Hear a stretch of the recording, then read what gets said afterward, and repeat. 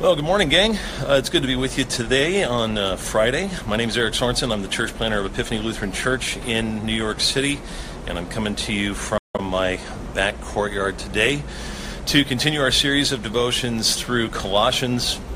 And what I believe we'll see today through our text is that really all our deepest longings are ultimately fulfilled in Christ. And so, without further ado, let's listen to Paul's description of Jesus found in Colossians chapter 1, verses 15 through 23. It goes like this: He is the image of the invisible God, the firstborn of all creation. For by him all things were created, in heaven and on earth, visible and invisible, whether thrones or dominions or rulers or authorities, all things were created through him and for him. And he is before all things, and in him all things hold together. And he is the head of the body, the church. He is the beginning, the firstborn from the dead, that in everything he might be preeminent. For in him all the fullness of God was pleased to dwell, and through him to reconcile to himself all things, whether on earth or in heaven, making peace by the blood of his cross. And you, who once were alienated and hostile in mind, doing evil deeds, he is now reconciled in his body of flesh by his death, in order to present you holy and blameless and above reproach before him. If indeed you continue in the faith, stable and steadfast, not shifting from the hope of the gospel that you heard, which has been proclaimed in all creation under heaven, and of which I, Paul, became a minister. Well, that is a mouthful, but let me begin by sort of setting things up with a quote from C.S. Lewis. Quite a famous quote. He says this: "Now the story of Christ is simply a true myth, a myth working on us the same way as the others, but with this tremendous difference that it really happened.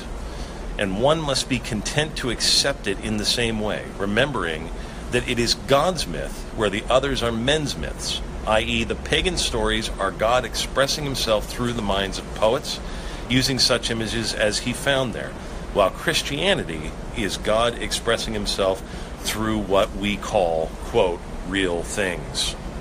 So, very important to note, when C.S. Lewis refers to Jesus as the true myth, he is not saying it is myth, he's saying it actually is something that really happened. It's the fulfillment of all of our myths, of all of our hero stories. And I think it's pretty safe to say, especially here, that we are obsessed with hero stories, with superheroes. And frankly, based on C.S. Lewis' words, it makes a lot of sense. Our love of superheroes is ultimately a reflection of our longings to have someone who can meet our deepest desires, our deepest fears with real peace and hope. And what our text today shows us is that Jesus is the one, the true myth, our true hero. And so the first thing we see Jesus possesses as our true hero is, well, all things. That's pretty all-encompassing. And as such, because he has all things, as verse 16 says, all things were created through him and for him. In verse 17, in him all things hold together.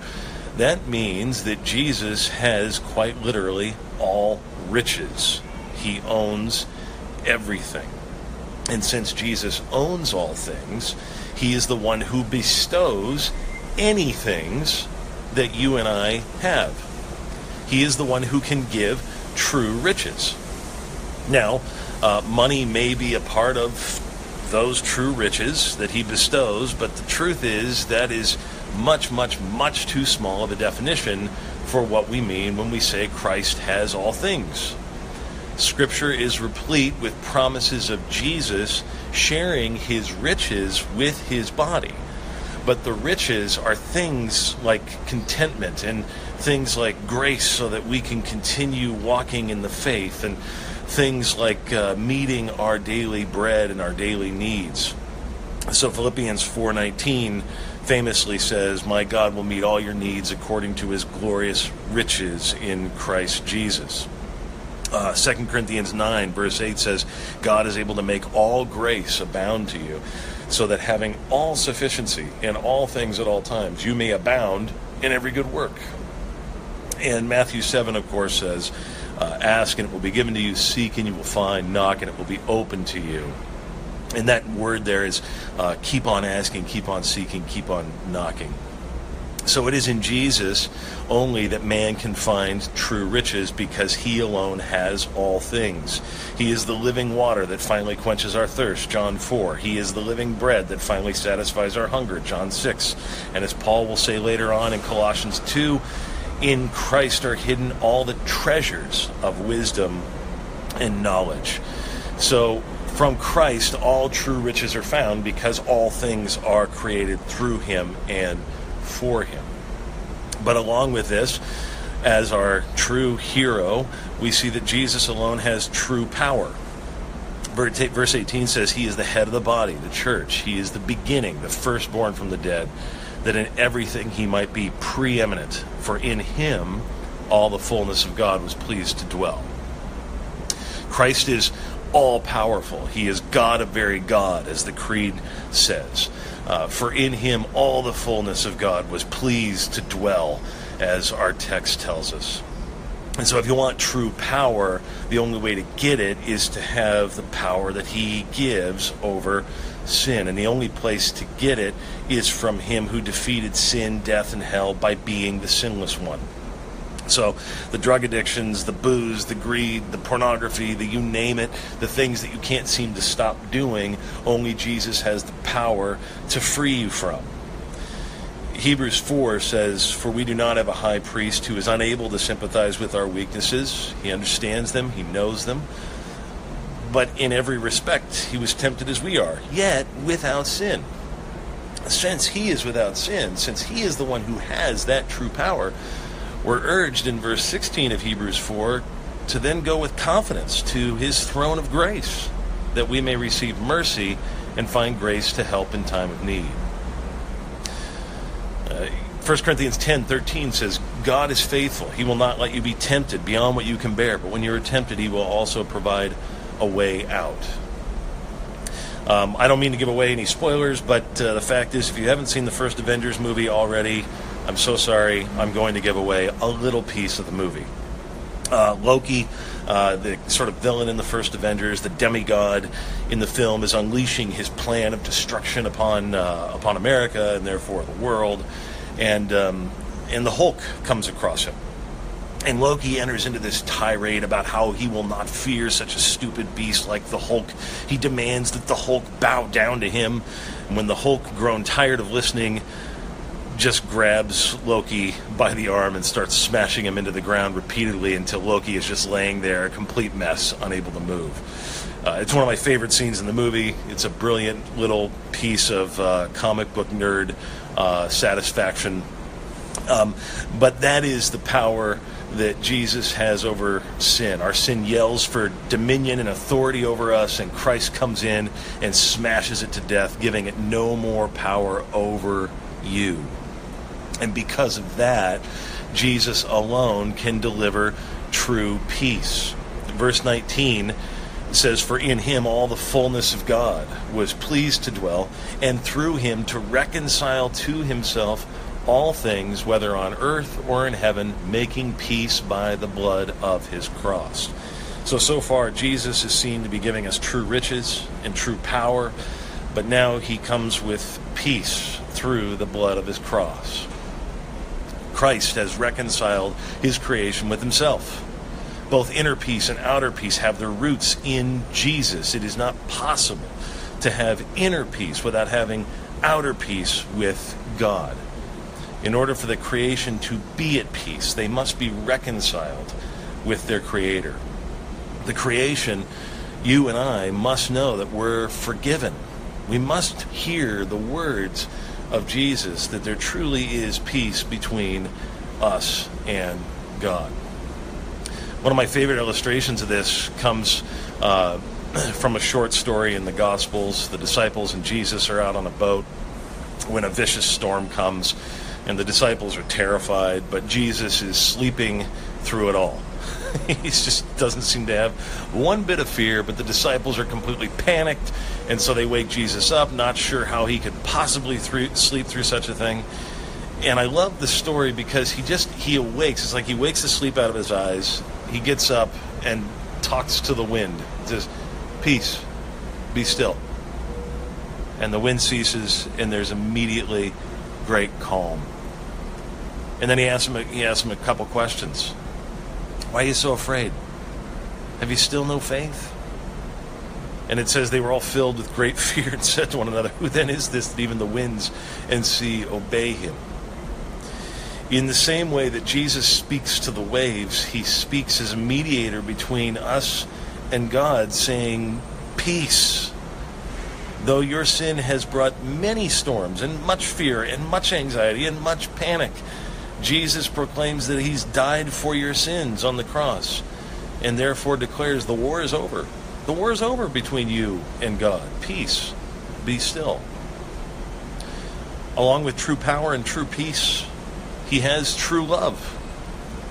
Jesus, through true love, won for you forgiveness because he came after you when you were a lost sheep in trespasses and sins.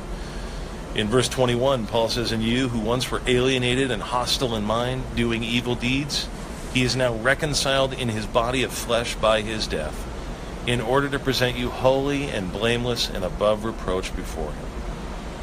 Now that last bit there is the same type language that Paul uses in Ephesians to describe what husbands are to do for the wives that they love dearly, that they are to wash them with the word.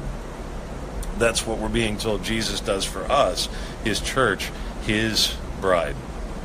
The good shepherd loves his sheep and goes after his sheep. As he says in John 10, he lays down his life for the sheep. Luke 15 tells us that he loves every sheep so much that he'll leave the 99 to go after the one. Romans 5 really summarizes it this way, one of my favorite passages in all of Scripture. It says, "For while we were still weak, at the right time, Christ died for the ungodly." Why? Because he's showing his love for us, in that while we were still sinners, Christ died for us. He goes on in verse 10 of chapter 5 of Romans, "For if while we were enemies, we were reconciled to God by the death of his Son, much more now that we are reconciled, shall we be saved by his life." So Jesus is the only one that can deliver true riches because he possesses all things, true power because he has defeated sin, death, and hell, true peace because he declares to God that it is finished, and finally, and true love, of course, that's what motivates him, and then finally, true hope. Look at the end of verse 22 with me. He says, "He has now reconciled you in his body of flesh by his death, in order to present you holy and blameless and above reproach before him, if indeed you continue in the faith, stable and steadfast, not shifting from the hope of the gospel that you heard." Hope. He is the only one in this world that can give you true hope that won't disappoint. Why? Because he alone knows the end from the beginning. He is the Alpha and the Omega. Therefore, his promises are trustworthy and reliable. No matter what circumstances we face, if we have Jesus as Lord, the Scripture's promises is that we can face it with unconquerable hope. Even when the temporal heroes on earth may die, that we put our trust in so often, you can have hope. For me, my grandfather was my hero growing up. Our homes were filled with stories about him. He was a great storyteller and had lots of interesting events happen in his life. He's just a real character.